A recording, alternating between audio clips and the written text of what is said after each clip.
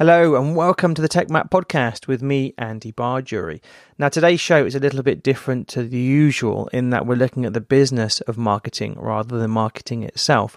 And more specifically, how do we create high-performing teams, whether that's an agency team or an in-house marketing team?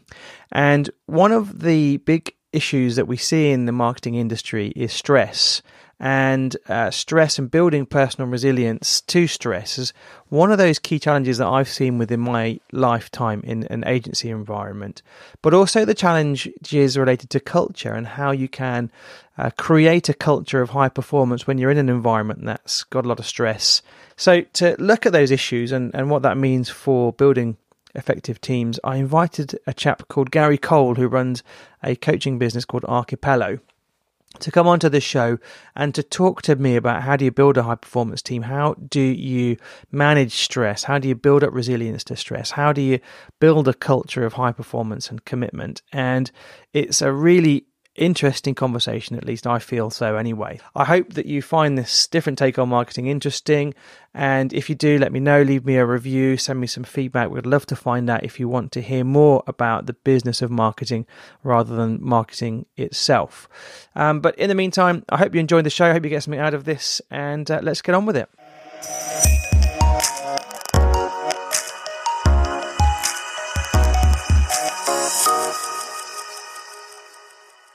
Gary, how's it going? Hi there, Andy. Very good, thank you. Very good. Thank you for having me. Well, welcome to the TechMap podcast. Thanks for joining us. Pleasure. So look, just to briefly introduce myself, my name's Gary Cole. I own and run a small coaching practice called Archipelago Coaching. Mainly work in the media industry, mainly as a quirk of my own career previous to becoming a coach. So we work about a third of our clients are actually clients. And a third of our clients are agencies, whether that's media agencies, advertising agencies, creative agencies, and a third are kind of media owners. So we've got a really lovely spread across the industry, actually. Fantastic. So the reason why I wanted to get you onto the show, Gary, because we've worked together for a number of years now, but the reason, I guess there's two things I want to explore with you. One is, in the marketing and media world, if you work in that area for a while, it's quite a high pressure environment. It's quite a high stress environment. And I wanted to look at, what can we do as marketeers or agency owners to look at stress and, building personal resilience so that we have, longevity in our careers and healthy, enjoyable careers. And then I guess building on the back of that, I really want to explore the idea of culture, because one of the things that we're talking about at the moment a lot with our partners and clients is the idea that culture, certainly if you're in an agency environment, culture is a big way of creating an environment where you're going to have happy team, happy employees, and that will translate into good service and a successful agency. And I think those two topics there are really interrelated. And I think that you are somewhat of an expert in those areas in terms of the coaching that you provide to your clients. So that's kind of the background as to why I wanted to get you on here. And hopefully that makes sense. And those are two areas that you know a bit about. Absolutely. I'm happy to help. I would say when some people think of coaching, they immediately make the assumption that it's one-to-one executive coaching. And of course, we do a lot of work in that space. But most of the projects we work on are actually larger scale organizational projects and on culture. So I'm a qualified team coach as well. And most of the bigger projects we run are actually ostensibly around company culture, whether that's in a small business or a larger corporation. So Perfect. I like to feel I've got my finger on the pulse a little bit when it comes to this kind of thing. Excellent. Good. I've got the right guy for the job then, which is encouraging. So why don't we kick off by talking about stress and stress awareness, because that is a big issue in our industry for marketeers. We are working quite a high pressure environment. So what does that mean to you? What does stress mean to you, Gary? What do you see in terms of your clients and clientele? How are they affected by stress? I would say that I've been running Archipelago for 7 years now, and even in that short time frame, I think that I've noticed that the problem has become worse, actually. And I think on the plus side, I think that there are a few what we call environmental factors, so things like the royal family kind of backing and the fact that they've had sort of mental health challenges themselves, and various sporting stars have come out. And I think all of that, it's made stress a bigger part of our conversations, which I think is a very good thing. The downside is that perhaps people aren't, or companies aren't enabling or helping individuals and teams to really equip themselves with it. But it's a big problem. And, it kind of makes me slightly smirk, but also kind of frustrates me in equal measure that some boards of directors or some management teams classify stress as the soft stuff. But I can bag loads of insight and evidence out there that will suggest that if an individual or a team or a company is suffering from stress to some degree or other, it will absolutely equate to business performance and the bottom line. So it's definitely, if I was a CEO of any business, I would probably put it very high on my agenda to address it proactively. Oh, absolutely. There's no doubt in my mind that stress, it maybe is seen as the soft stuff, but it certainly has an impact on performance, which feeds through to bottom line, no question at all.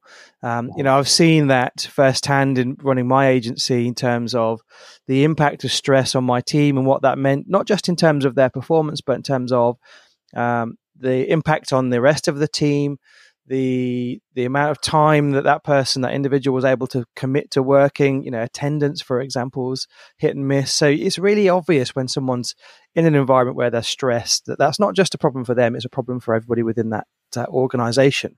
And I've certainly seen that firsthand. So what are the kind of things that, I guess, as a manager, as a leader, you can look out for, the identifiers that there's somebody in your team that's struggling with or experiencing stress that is affecting their ability to perform their job? Sure. Well, I think it's probably just worth saying as well that when every human being is stressed, just in really simple physiological terms, oxygenated blood leaves our head and goes to our arms so we can potentially have a fight, or in our legs so we can potentially flight or run away. So it's a good thing if you do need to have a fight or run away, but in the workplace environment, except for some very exceptional circumstances, your life is not really under attack. So logically speaking, you shouldn't really be engaging in survival mode, really, except for the fact that we all do. And I guess, when oxygenated blood leaves our heads, in really simple terms, our IQ drops by about 20 points. And I sometimes joke with some clients and say not many of us have got 20 points. So, that's a big loss. Yeah, and I guess so. As a boss, I think I think do not underestimate the value in somebody senior in the organisation, whether that's a line manager, a divisional manager, or the leaders or the CEO themselves coming out and regularly saying that it is something that they also struggle with, and this is how they deal with it. So making stress kind of like almost publicizing it, that it's a real thing, it definitely is happening, and that there are ways to deal with it, and there is a toolkit available to every single human being, regardless of our job title. I think that's one of the biggest things that I see in companies that get it right and companies that get it wrong. So straight off the bat, having somebody that's willing to vocalize their challenges and what they're doing about it, I think is a very big step in the right direction. Yeah, I think that's really important to have that, certainly from a leadership point of view as well, is to say, look, you're not alone here. We all have issues with stress, and this is how we recognize that and how we deal with that. I think that's interesting that if you have that in your culture whereby the senior team is prepared to say, look, this is an issue we all suffer from, I think that's probably quite unusual. Do you see that much in practice? Absolutely, I do. I think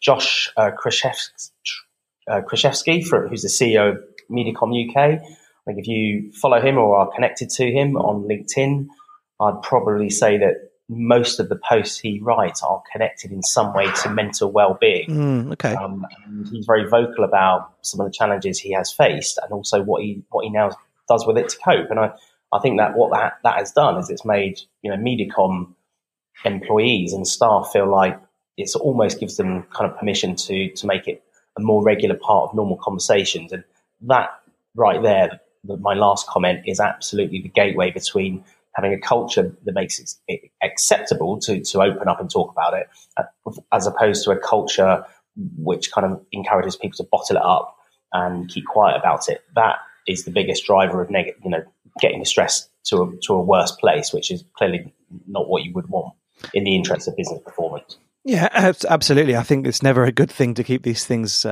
bottled up. It's to share is a great thing when you're trying to get to solve a problem. So, what are those kind of key identifiers that the early signs that someone in your team is suffering from stress? What are the things that people can look out for? Well, I think it could just be somebody that's a bit quieter than normal, somebody that's a bit more forgetful. It could be somebody that could be a bit more vocal than normal, i.e. a bit angrier, a bit more emotional. So lots of signs that you can potentially look out for. I would, though, just pause and perhaps give you a different kind of answer, which is that rather than perhaps looking to solve signals of stress reactively, I think it's essential that perhaps people could embrace the possibility to be more proactive in dealing with it. I'll just give you a really small example. I sometimes joke, and one of my big passion areas is the lack of one-to-ones or quality one-to-ones in organisations. And even before I became a coach, when I was a leader, manager myself, I was guilty of having one-to-ones where they were very task-based. So I would often be having one-to-ones where it would be like a holiday rep with a clipboard, and you're saying, where are you with this? Where are you with that? Where are you with this? Where are you with that? And it feels like the manager is essentially just calling out the individual about where they are against various tasks.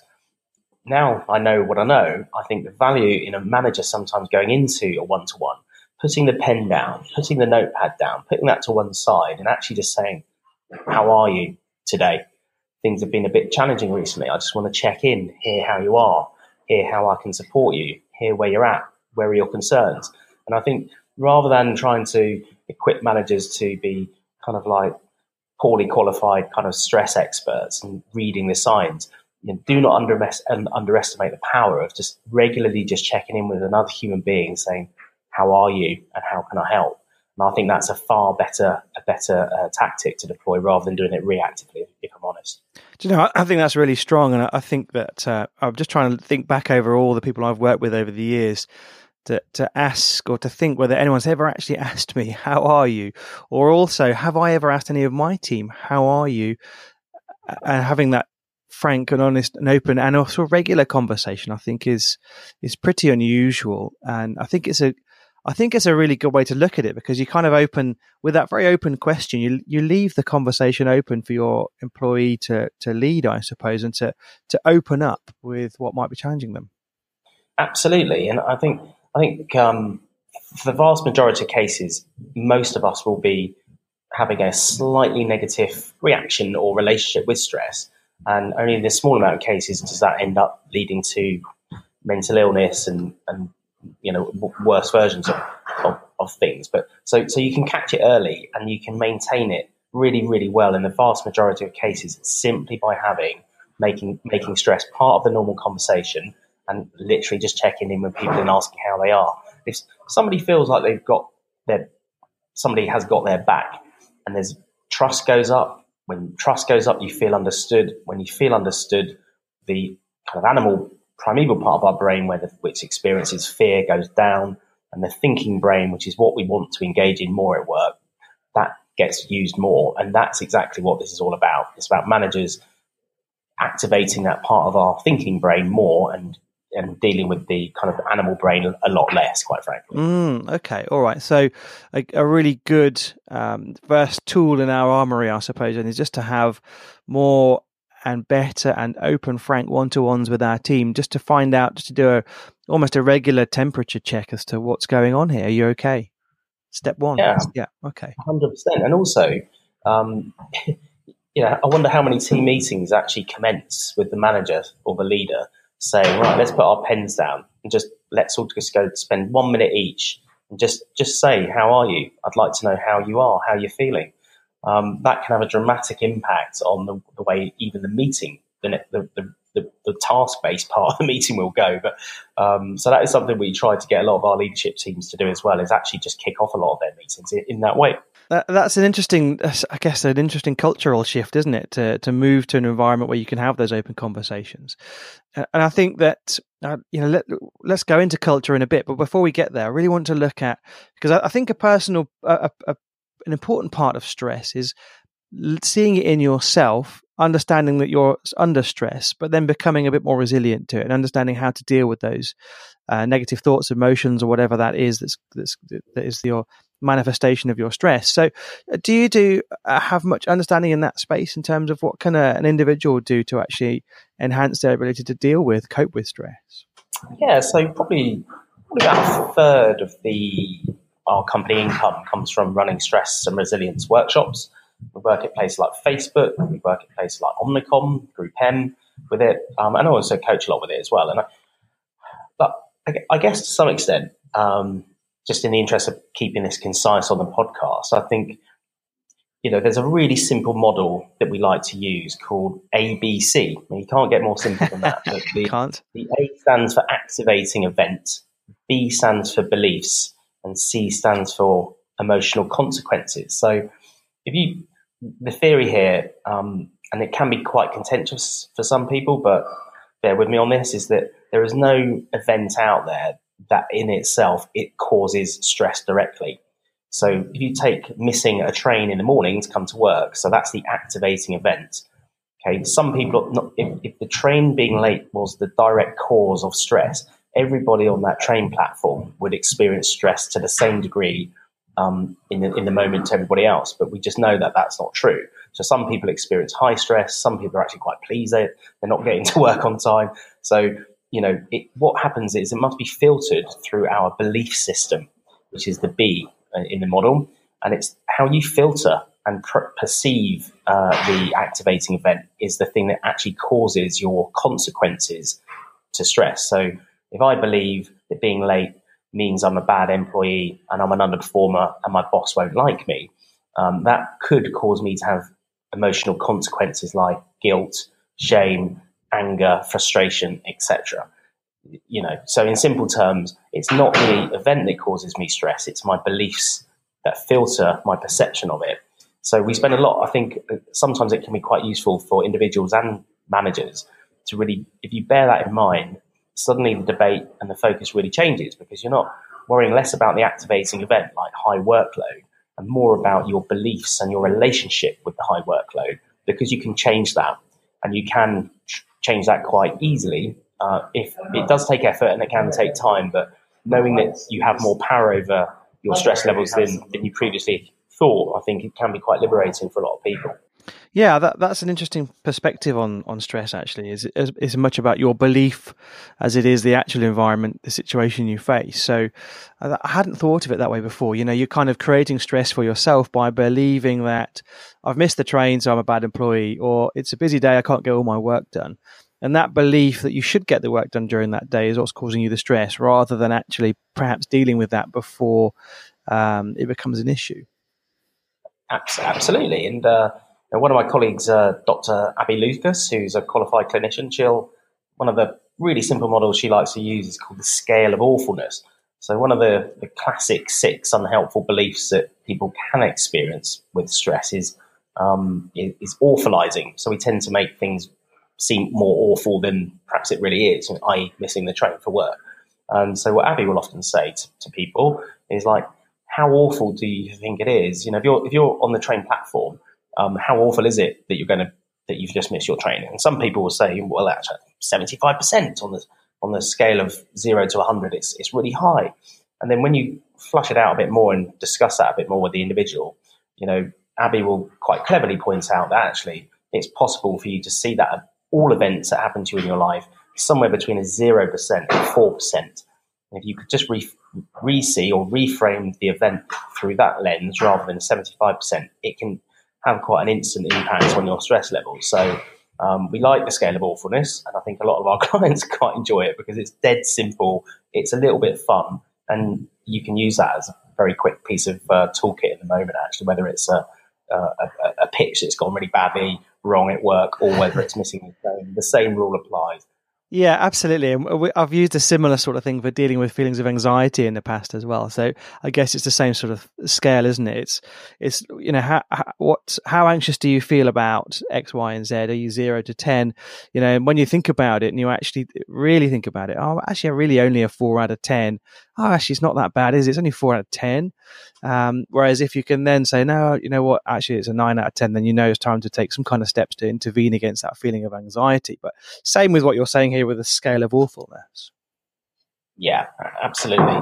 But this is where it all comes back to a little bit around the culture. So wouldn't it be great if you could have somebody in your team or even in another team that you could potentially buddy up with and co-coach in a way? And, you know, you could say, look, I'm feeling a bit stressed at the moment, and for somebody just to go and have a nice decaffeinated coffee with in that moment and say, just explain your stress levels and just to talk it through a little bit and have somebody say, well, is that your beliefs? What could you do differently? How, you know, what actions could you try instead? And or even just have that conversation either in a team meeting or with your boss in a one-to-one. Because I can guarantee you one thing: if people are experiencing stress and doing nothing about it, they will be underperforming and nowhere near their potential, which is, so as a managerial tactic, you would clearly want them to be in a more stress-free mindset all of the time. So it's one of the most underused and undervalued tactics as a manager leader is to get people back into their performance state, really. It's amazing more people don't take it more seriously. Really. Yeah, absolutely. I think, I wonder if that's achievable at all levels within an organization, because when you're at the top, the senior levels, for example, that might be more difficult to achieve than when you are working your way up through the managerial ladder, I suppose, because you perhaps are less inclined to show a weakness or less inclined to show vulnerability. Absolutely. And I guess shifting that, and this is where the role model potentially comes in, I think, very, very importantly, because if you have I think Elon Musk famously said, everybody should work an 80-hour week. Well, you know, actually, if you worked at Tesla, I know that they're reported, you know, they have an amazing culture and this kind of thing, but I would contest that a little bit, because if somebody like him is saying that we all need to work 80 hours a week, clearly that kind of dictates what the culture for promotions and this kind of thing. So whereas, you know, I do some work at LinkedIn, and Josh Graf, the UK CEO, was at an internal conference saying that he thinks it's very important once a week to leave and do a hobby. And he was very vocal at saying he leaves and does Pilates on a Monday at 4:30, and he advocates people to do the same.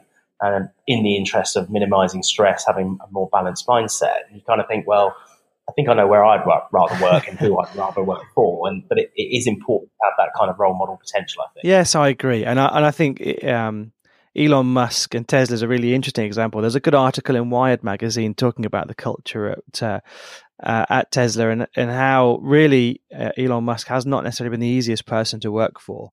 It's well worthwhile looking at that article, actually, because it shows a culture of not a good culture, actually, not a great place to work, and a huge turnover of staff and a huge level of staff dissatisfaction. But they still achieved, some significant results. So it's an interesting, very different culture to the kind of environment that I think I would like to work in. But obviously, it has worked to some extent for that organisation. But we're moving into the world of culture, and it's the second thing I really wanted to talk to you about, because, a lot of the work that I do is with marketing agencies, and having run an agency myself for a number of years, I know one of the key challenges is culture, not only in terms of attracting and retaining staff, but also creating a unique or a differentiated positioning in the marketplace based on your team's culture. So I think it's a really important element of a successful agency. So I'd love to just to explore that a little bit around, how do you create a great culture? How do you create a culture based around performance and a culture that encourages your staff to remain committed to your cause, as it were? Because, in marketing, I don't know how long the average tenure of a person in a marketing agency or an in-house role is these days. I know it used to be a couple of years for a marketeer, but working in an agency, I've seen a much higher turnover of staff than 2 years. Kind of every 12 months to 18 months, I think, will probably be the average tenure in an agency. So it'd be really good to get your take on, how do you create that culture? How do you create a high-performing culture? Wow, yeah. So we'll try and keep this short and sweet. We've only got 3 hours in the podcast, Gary. Is that enough time? Well, to carry on at a dinner party, Andy, but we try and do our best. But look, I'll probably say this is a very odd thing to kick off with, but think of a metaphor of 2 sunflowers. that you plant in the garden at the same time. If you did nothing with those sunflowers, it would still rain, the sun would still shine, and both flowers will grow approximately at the same rate. Okay, but imagine another scenario where, and this is culture is the same. If you make no attempts and you don't feed culture, you don't put structured attempts around culture, it will still develop a life of its own. Okay, but what if with one of those sunflowers you decided to put some fertilizer on it? You decided to put a piece of bamboo and tie it up, and the other one you just left uncared for and didn't put any attempts around it. The one on the right-hand side that you'd fed and you put some structure around would grow, one would hope, a lot higher and develop a lot stronger, and it would perform better. And I think really sometimes at a simple level, that's all culture is. It will happen anyway. So culture is sort of really defined, really is how people behave when nobody is looking, or the worst behaviors you are willing to tolerate. It's a very earthy way of thinking about it. So I'll contrast that with a great source or a great business kind of academic called David Clutterbuck. He kind of says that leadership in a business can have up to a 70% impact on the culture, and the culture can have up to a 30% impact on results. So I sometimes say to my clients who think it's the soft stuff, I sometimes say, well, think if you were just competing against one of your either direct competitors or indirect people that you compete against in your marketplace. If one of those competitors do put structured attempts around their culture and you do not, you are starting every day at a minus 30% handicap, which may not be statistically correct, if I'm honest, but I think indicatively it is correct, which is that it does getting culture right does represent one of the great competitive advantages of our current era. So it is madness not to put some structured attempts around it, especially when all of the things that do work, that do transform, don't cost money, take little time, just take a bit of effort. There's no need to reach for the capital expenditure pot when it comes to culture. It requires a bit of creativity. I can hear lots of ears pricking up, people getting excited. Okay, so I can do this without spending a lot of money. That's great. And I think I love that about the culture can have a 30% impact on results. So you've got a 30% handicap if you don't actually address that or do something about it. That's the kind of number that will make you think, and it would be great to see the stats, the research behind that information. That would be great, but I can look that up and share that in the show notes. But so if it is so important, what are those simple things that aren't going to cost a lot of money that will have a dramatic impact? Well, not necessarily dramatic, but what are the quick wins in terms of if you're running an agency or you're running a department, even within a larger organization, and you want to start to look at the culture of performance within that business unit, shall we call it? What are the kind of first things you can start to look at? What are the quick wins? I'll back myself here and really just say that I think there is the easiest win in terms of an easy next step for anybody listening to this podcast is think of a triangle. And most people have heard of Maslow's hierarchy of needs, for instance. So the example I will give you now is similar to that, whereby you've kind of got three building blocks. So at the very bottom building block, you've got emotional needs. So every human being has 9 human needs, but there are 4 or 5 that we really strongly feel that we need. Okay, if those needs are not being met, it's very difficult for people to get to the next level, which is peak motivation, which is quintessentially defined as I will do whatever it takes, as opposed to I will try my best, which you don't often hear a pilot say I will try my best, for example. Thank goodness for that.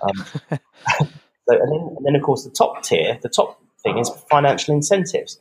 So it drives me absolutely mad that so many companies I work with do have financial incentives or bonuses or other things in place, and they are throwing money at human beings, and yet they haven't addressed the emotional needs. They're not making structured attempts at a company level to fulfill people's emotional needs. So you may as well be throwing that money down the drain because it won't be having any impact on people's motivational levels.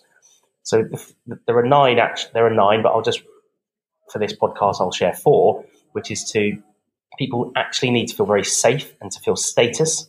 So safety and status is a really big one. Another one is control or choice or perceived choice, which is a really big one. Another one is feeling valued. And lastly, the fourth one is feeling part of a team, or i.e. your local team, your division, or even the whole company. If all four of those needs are met, you stand a chance of getting everybody into the I will do whatever it takes mindset. And I mean, I'll just give you a couple of examples that, you've got kind of what I would call a micro example, which is, I mentioned about the one-to-one earlier. Imagine if you said to somebody that works for you, listen, it's your choice how you spend this one-to-one. It's your choice. It's your time. It's your big window of the week. I'm just here to help you. And then 5 minutes toward the end of the one-to-one, you happen to say, look, I've just got a couple of extra things I'd like to chalk off with you. That's a very different, that gives the sensation to the employee that it's their choice how they go about the one-to-one, as opposed to having limited or zero choice with the boss kind of essentially asking them where they are with various work projects. So even small things like that can make a big difference about people's perception of, do they have a choice or do they not? Feeling valued is we are spectacularly woeful at giving people praise, proper praise, especially in our country, I think. And sometimes saying well done is not enough. Sometimes people need to hear specifically really why you're saying well done, what actually, what made the achievement happen, and that can really hit the bullseye. Safety and status, it's just little things like delegating and really empowering people, bigging people up publicly or backing them publicly. I've just given George this great project, or I've just delegated Sue this amazing pitch to just run on her own. Giving people status is a big thing, and also being part of a team. And this doesn't always have to mean going down the pub, which it's the really simple things inside an office, like how do you solve a problem as a team? How do you give recognition as a team? How do you overcome negative bumps as a team? There's lots of ways you can form being part of a team rather than just running off to the pub. Actually, that should be the last resort. Yeah, do you know what? That's a bit of a bugbear of mine, because I've worked in lots of agencies in the past, and quite often the response to any kind of success, or any kind of, well, success is different, but any kind of team building drive, so let's all go to the pub. And that's great when you're quite young in your career, because you want to go to the pub. And after a few years, you're like, I've been to the pub a lot. I don't really need to have another 10 pints of lager to build a better team with you guys. Can we do something else? But you always revert back to that standard baseline of, well, let's go and have some drinks. Maybe that's a very British thing. I'm not really sure, but it's a very, I think, a very cheap and ineffective way of creating a team. Exactly. But it's very limited, actually, going to the pub for lots of reasons. But that's not how to form a culture. And actually, you can become you can help people feel more part of the team, and that emotional need is being met by working differently as a team inside the company. That doesn't have to require money or booze to do that.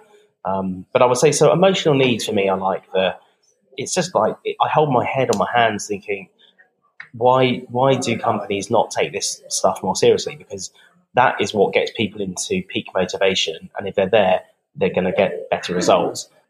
So that's definitely one aspect of it. Well, I like that, because, as you mentioned at the very start of that piece there, is that everybody knows Maslow's hierarchy of needs and they understand that. So to apply that same kind of methodology to looking at culture is really interesting. And I think those emotional needs there, what's really interesting there is it really ties back into what we were talking about earlier in terms of stress awareness and personal resilience as well, doesn't it? In terms of, those are certainly key things that will cause stress if you haven't got those emotional needs satisfied as well. So the two really are intertwined very tightly, aren't they? 100%. And I think if anybody ends up feeling a little bit low or perhaps a little bit depressed, and if they do go and see a therapist, one of the first things that a therapist could do or should do is get somebody to identify which of their emotional needs are not being met and just simply fill it, because it returns you back into a happier place. So, but the same rules apply in a company. Don't wait until they're unfulfilled before you fulfill them. Have a structured attempt at fulfilling them all of the time. It's pretty simple. Simple to think about, but perhaps not so easy to achieve. But okay, so step one then is to have a look at that that hierarchy there. what's step two then? So you've looked at your emotional needs, you've mapped out what you can do to change those. What else? What's the next step in your Gary's method for developing culture? I would probably think of them less as steps and more just as total ingredients of a cake. Okay, good, really. good. I like that. I'd say so. One of my favourite books of the moment is a book called The Barcelona Way by a guy called Professor Damien Hughes. It's number one. It's not a football book. It's on the business section of Amazon. It's been the bestseller there for 6 months or so. I am a little biased because Damien works for my company, but his 11th book, and he's a dude, so he knows what he's talking about. But he rather cleverly analysed why Barcelona Football Club. What do they do culturally that businesses could learn from? And he came up with an acronym called BARSA, which is rather convenient. So, which is the nickname for Barcelona Football Club. So the B is a big picture, and within which is behaviours. The A is arc of change, which more or less means how do you forecast obstacles and plan around them, or how do you handle negative things when they happen. So the arc of change. R is repeating keystone habits. So those small things that we do every single day that can help us achieve our vision and mission. C is cultural architects. Now, a cultural assassin is somebody that is a bit of a naysayer, will say no a lot or pick holes in things, whereas a cultural architect are people that really embody the culture and often they're really influential and quite infectious people without the hierarchy and the job title, but that's a really important component. And lastly, it's called authentic leadership, which is a little bit of a link back to what I mentioned earlier about the role modeling of senior leaders about their relationship with stress. That is a good example of authentic leadership. So across the BARSA model, I would pick out two things that I think are easy wins, and that is behaviours. Behaviours. Damien will often say you cannot have a commitment culture, which is what the whole book is about, if you do not have behaviours not only defined but fully embedded in an organisation. So he will also have a strong opinion that values, and how often do we see company values put on walls or in the lavatories or even behind the reception desk in some companies? No one really connects with them. We don't really live by them. But our behaviours are our values and actions. So you can measure how you behave in an organisation, and regardless of your role or your job title, it is something that there's an equality to it. So the CEO should be able to behave in that way, as should a junior account manager. And critically, if somebody is not behaving in the way that that is defined, you should be able to call them out on it and also call them in on it to say well done when they do. So the great companies I work for do have behaviours nailed and laid down, but they're a huge part of their processes. So things like how they recruit against their behaviour. When people join the company, they're onboarded against their behaviours. In people's one-to-ones and team meetings, the behaviours are often dictate how team meetings are rolled or how people are being asked to stretch and this kind of thing. So identifying your behaviours and how you behave when you're really successful and doing it more of the time, I think is extremely rare. And it is my gift to this audience listening to this podcast that is a big lever to pull to increase your culture, is defining what your performance behaviours are and that are unique to you and potentially offer you a bit of a competitive advantage as well. I think that's really interesting because so often you see values written down, published on a website, this is who we are, this is our ethos, but when you're actually dealing with or working with an organization, you have a very different experience. So it's one thing defining what you want those values and those behaviors to be. It's a very other thing to actually get them to be a living, breathing part of your organization. So that I think is interesting. You were talking there about having those behaviors central to when people recruit as well. So it's getting it right from the very ground up, I suppose. As soon as you identify a candidate, then it's making sure that at that point they align with or can at the very least understand your behaviors and your values. Otherwise, how are they going to kind of live and breathe that as they develop their career with you? Yeah, absolutely. And again, it's worth just drawing you back to that crazy analogy of the sunflowers. It's, this is a bit like the piece of bamboo that you tie the flower to make it grow straight. That is, for me, behaviors is effectively the spine of a culture. And it is amazing how many companies have values that either people can't remember, don't connect with, or don't live by. And then there are some companies that have a special sauce, which is defining their performance behaviors that are unique to them, and they are flushed out, and they expect people to behave like that all of the time, and they're called in and called out when they're not. And that is a big, lever to keep people on the straight and narrow in terms of performance. Okay, so I'm going to put you on the spot a bit there here, and just say, who have you seen, whether they're clients or not, who does this really, really well? Who can we look up to? Who can we aspire to try and learn from? Who's doing this really, really well? Because I love that the behaviours and values of the spine of a culture is really nice. But who's doing this? Who do we need to aspire to be like? Well, it's easy to rattle off the big, Silicon Valley companies. I will just quickly say I do think LinkedIn are excellent. I think it's an incredibly well-run corporation for a very large business. And I do think for a large organization, I think they make mincemeat of the whole behaviors piece. And I think they are an organization role model for corporations.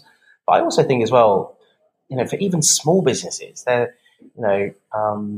we work at M6, for example, and Siobhan Brunwyn, who has recently been voted the best people professional by Campaign magazine just last week.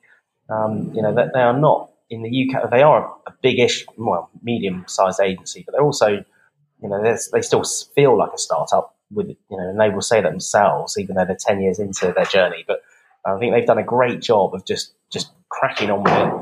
And defining what their behaviours are, and actually starting that journey and making them embedded into their culture. And they did it quite quickly. I think another company that we work with is called We Are Social. I think they, again, have done a really good job of getting their senior leadership to buy into the importance of them, empowering their people to feed into what the behaviours could be and should be. And again, they're in that part of their journey now of embedding them. I think that's a really interesting case study, I think, because I think they've just been acquired by a Chinese-owned agency group, haven't they? So it'd be interesting to see how that's changed since they were acquired and whether that had much of an impact on their culture. But it sounds like you're doing some work with them now that's helping them to focus on their culture. Perhaps that's since the acquisition. Yeah, I mean, that was yes, it's very much since the acquisition, so it's happened since. But I'll take another example just out of sector from the market. We work with an executive search company in Brighton, and they've only got 35 people, and they have got their behaviours absolutely laid down. That's something and they are culturally, such an amazing inspiration for any company with just 30 people in them, really. I know it's slightly outside of the sector, but this is not the preserve of large organisations. It is something very much that even a company with 9 people, my company's got 9 people in, we have our behaviours laid down. So anyway, so it's something that we can all do, mainly because it doesn't needn't cost money. It's not the kind of thing that costs money. It does take effort, will take a bit of time, can be transformational, doesn't require capital expenditure. It's more intellectual capital than capital, isn't it? Correct, yeah. Okay, Gary, that's it. Really interesting. There's some great advice and tips in there that I think we can take away. I've certainly learned a bunch of stuff there. But to ask you as well, I don't know whether we've talked about this before, but we have a community of marketing agency owners, and I mentioned to them that, I'm going to record a podcast with you. Has anyone got any questions that they would love to put to Gary? And a question came in that was, and I'll read it to you. It says, most employees leave due to eventual frustrations. How do you keep an open dialogue and make sure that you address any issues early on, especially with an expanding team? So I guess a lot of what we've talked about there with the culture and the behaviors there, and looking at those emotional needs, that I guess that gives you the ability to have that open dialogue and that open culture, doesn't it? But is there anything you can build on from what we've already spoken about that answers that question a bit? Well, that's a great question, and hopefully in some patches we've to some extent covered that a little bit already. But I'll probably add to that statistically people join a company, but they leave a boss. When you analyse exit interviews, and it's quite alarming, really, when you think about that, because so I think that the role of the boss, that kind of smacks to me of some kind of communication breakdown or relationship breakdown when that happens, and that is so avoidable for everything that we've discussed already today. I think the thing that really springs to my mind though is where, I guess what does feedback really mean? What does feedback culture really mean? And I think it's just worth bearing in mind potentially that the word feedback is an engineering term which originally came from the moon landings in 1969. And really, there are three things to bear in mind with that anecdote, which we can learn from in the business world, which is, feedback should always be with a goal in mind. So there's no point me saying to you, Andy, I don't think you're very good at presenting. That's not helpful, and it's offensive, and it will upset somebody. If, however, I say, the goal in mind here is that we want to maintain an excellent relationship with the client, and I'd love you to consider presenting to them a little bit differently to help that client, that feedback suddenly becomes helpful. So a goal in mind is really important. I think it should be two-way. So it should never just be exclusively one-way traffic between the boss and the employee. I think it's valid and encouraged to often say to people that you manage, what's the worst thing I could do to manage you? What would really upset you? Like, what could I stop? Or indeed, what could I do more of to continue helping you? And have that regularly, because people's needs change and situations change over the year, of course. That's very rare. So it should be two-way. And one of my favourite pieces is that it should be very regular. So in the moon landings, it was every 15 minutes they checked in with one another to see where the accurate position was to keep on track to reach the moon. And I find it amazing that so often companies will still have the good old-fashioned annual appraisal or the biannual appraisal, and that's the only time we have a feedback conversation. But I would genuinely encourage anybody listening to this to have, I think, feedback anecdotally once a week, and don't overthink it. I mean, it could just be those little moments live at a desk or live in a meeting. Thank somebody for their contribution. Mm-hmm. So it only makes a great suggestion in a team meeting, and it's a little bit out of character. I would just stop the meeting and just say, Mary, that is absolutely stunning. Thank you for putting yourself out there. I really appreciate you doing that for us today. Thank you very much. That took me 8 seconds to say that, and that's live feedback. And so little and often feedback is where it's at. And I think one would hope if you could embrace that, and also some of the other things we talked about this morning, it's hopefully less people would leave because they might feel a little bit more inspired and feel that psychological safety to stay in an organisation and flourish, really. Yeah, absolutely. And it is one of the big challenges of our industry is to, not only to find, but to retain talented people within your business. And I think if people are looking at a lot of what you've talked about there, there's a huge amount of work that can be done for, as you said, their time rather than money that will make a big difference to performance of an agency or a department. So that's really, really valuable. Gary, thanks a lot for coming on and giving so much value here. There's a lot there. I've learned a ton of stuff, and I'm sure the listeners will do too. I would love to close off really by asking you two things. One is, where do you look for ideas and inspiration? What kind of publications do you read? What books do you love? Who are the leading thinkers in this space? And then lastly, it would be great, if people do want to pick up the conversation, they do want your help to build out some of the ideas and the themes we talked about this morning. How can they best get in touch with you? Sure. So, yeah, look, I think since I've become a coach, I've discovered I'm a bit of a nerd for learning generally. But I'm amazed how I find the most inspirational sources of insight don't come from the obvious places. But in order for that to happen, I know I need to have an open mind. So, it could just be, I don't know, a funny little sticker in a coffee shop. But if I'm open-minded to that tiny piece of insight, augmenting an existing piece of knowledge I already have, I find that quite helpful. But, I think if I'm honest, I really love LinkedIn. I think for the content, the content on LinkedIn can be very helpful. I use that a lot.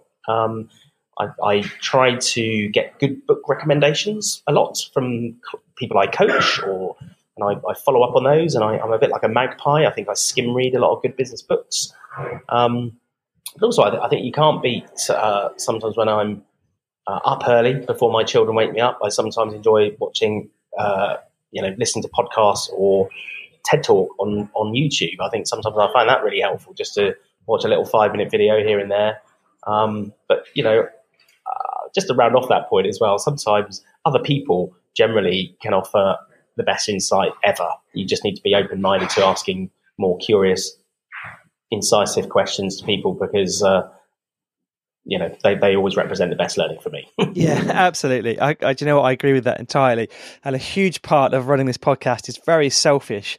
It's about me getting to talk to people like you to get some ideas and some thinking, and to keep fueling the fire, as it were, for me to make changes, to make improvements within my business. So it's great. I love talking to you. I've really enjoyed talking with you, Gary. It's been a fascinating conversation. So if folks want to reach out to you, they want to get in touch, what's the best way to get hold of you?